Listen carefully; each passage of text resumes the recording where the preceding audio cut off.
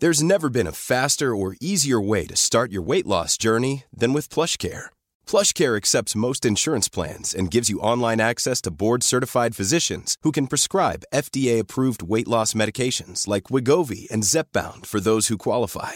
Take charge of your health and speak with a board-certified physician about a weight loss plan that's right for you. Get started today at plushcare.com/weight-loss. That's plushcare.com/weight-loss. plushcare.com/weight-loss. Confidence starts with loving who you are. And when your skin feels nourished and glows on the outside, you naturally radiate confidence from the inside. Give your skin a glow up with Osea's clinically proven Mega Moisture Duo. This ultra-hydrating body care features 2 of Osea's best sellers, Undaria Algae Body Oil and Undaria Collagen Body Lotion. These seaweed-powered heroes use skincare-level ingredients normally reserved for your face for results you can see and confidence you can feel. Osea has been making clean, clinically proven seaweed-infused face and body care products for over 28 years. This luxurious skincare is vegan, cruelty-free, and climate-neutral certified, so you never have to choose between your values and your best skin.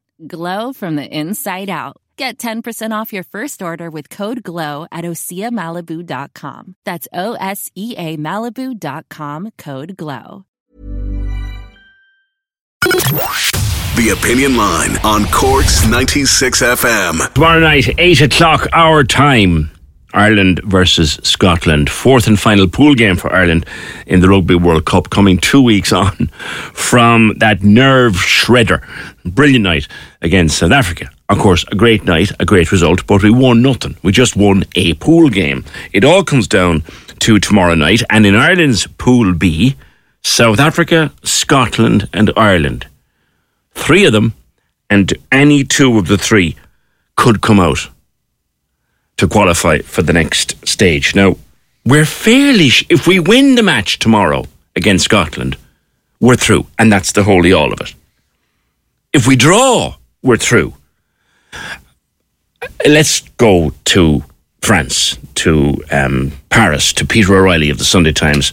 Peter, if we win, we're through. Absolutely sure, aren't we? Good morning. Ireland can try and get a losing bonus point, and they're aware of all the various different permutations, which, as you probably know, get a bit complicated. But I don't think they're thinking that way. I think they're focused purely on winning the game, and that simplifies things nicely. They've beaten Scotland the last 8 times in a row. I beg your pardon? They've beaten Scotland the last 8 times they played them, haven't they? They have, and they have a psychological stranglehold on the Scots, and they also, especially, I think they'll get a lot of kind of psychological help from the last time they played Scotland in Edinburgh, when they were put under all sorts of pressure through injuries and match situations, and the fact that Ireland managed to work their way out of that and come away with what was a comfortable win in the end gives them another sort of psychological edge over the Scots. So that's something they can draw on as well. Yeah, we forget that Six Nations match. That was the one. They were under all kinds of pressure that day, and they still came away with a good win. So they know how to beat the Scots. Now the Scots do have this guy. Is he playing tomorrow night? Van der Merwe. He's the danger man. Yeah, doing left wing for Scotland. He's a big lump. From South Africa, but qualifies for Scotland. He's got a very good try-scoring record. I mean, he's not the only attacking weapon that Scotland have. I mean, their fly half Finn Russell is a bit of a magician who can turn games.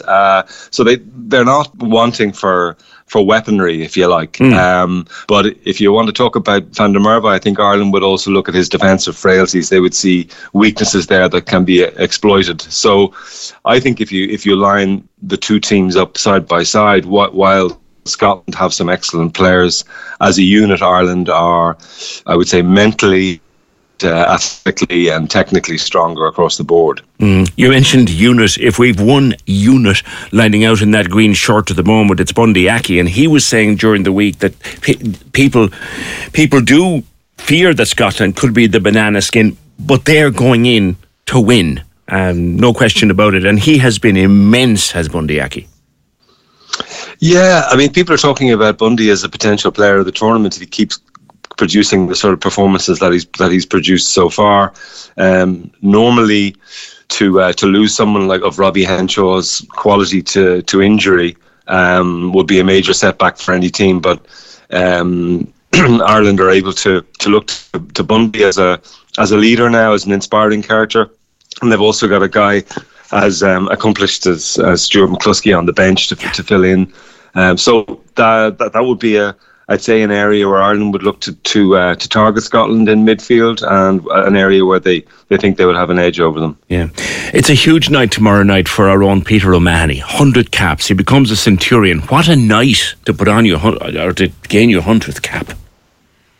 Yeah, we were at the Ireland press conference yesterday, and it was the main talking point. And Peter was he was wheeled out to face the media. He looked suitably sheepish and uncomfortable in that role of, a starring role. It's not really his style, and that's what his teammates said about him, that he won't enjoy all this attention. But do you know what? I think it's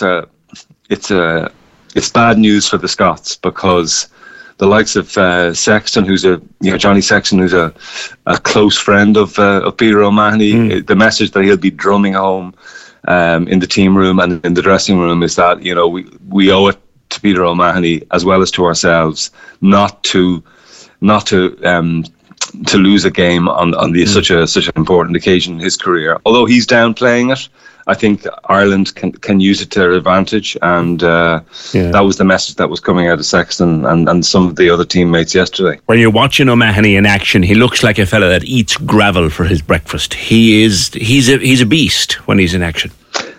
Yeah, well, Ian Henderson was up in front of the media as well, and he revealed that there's a new nickname for Peter, the Haggard Badger, which I suppose kind of refers to his greying temples as much as anything else. But I'd be interested to know how many people actually would call Peter O'Mahony that to his face.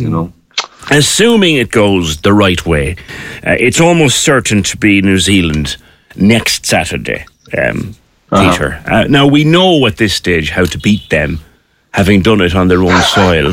We know how to beat them, but I still won't sleep. Yeah. Well, PJ. There's never been a faster or easier way to start your weight loss journey than with PlushCare. PlushCare accepts most insurance plans and gives you online access to board-certified physicians who can prescribe FDA-approved weight loss medications like Wegovy and Zepbound for those who qualify. Take charge of your health and speak with a board-certified physician about a weight loss plan that's right for you. Get started today at plushcare.com/weight-loss. That's plushcare.com/weight-loss. plushcare.com/weight-loss. I don't know what age you are, but people of my generation anyway are uncomfortable in that being in a situation where Ireland are seen as favourites going into a potential game. I would never say that. I would never say that. All I said is we know how to beat them. We do, and it's interesting talking to New Zealanders. I remember going down to New Zealand in the old days, where they would be sort of almost patronising and condescending towards you for the sort of Irish passion, and implying that we had nothing more than passion to offer. But now they speak so much more respectfully of Irish rugby in lots of respects. And I know that if you see them, having little pot shots in the media at Ireland, even before that game has been set in stone, it's an indication of their respect and their fear for Ireland. But the one thing you can be sure of that hasn't been mentioned in the Ireland camp. They wouldn't want to give each other any inkling that they're not thinking of the job that's in hand. And like I say, I think the centurion for Peter O'Mahony is a very handy kind of motivator, but also something to concentrate the mind. In the very early days of his tenure as head coach, people said Andy Farrell knows what he's doing. He knows what's in front of him. I think he's proven that even now, Peter, hasn't he? Yeah, I mean, I would disagree with you slightly in that there was a difficult enough start to his tenure. There there were times when we wondered, when people looking at that Ireland team wondered whether he was the right man to lead them forward. He had to, the first couple of Six Nations campaigns didn't go that smoothly. But I think what he was doing at that time was changing the mindset and changing the culture towards a more player-led environment than we'd had when Joe Schmidt was in charge. Yeah. Joe Schmidt was a hugely successful Ireland coach, but it was a very coach-centric way of preparing teams.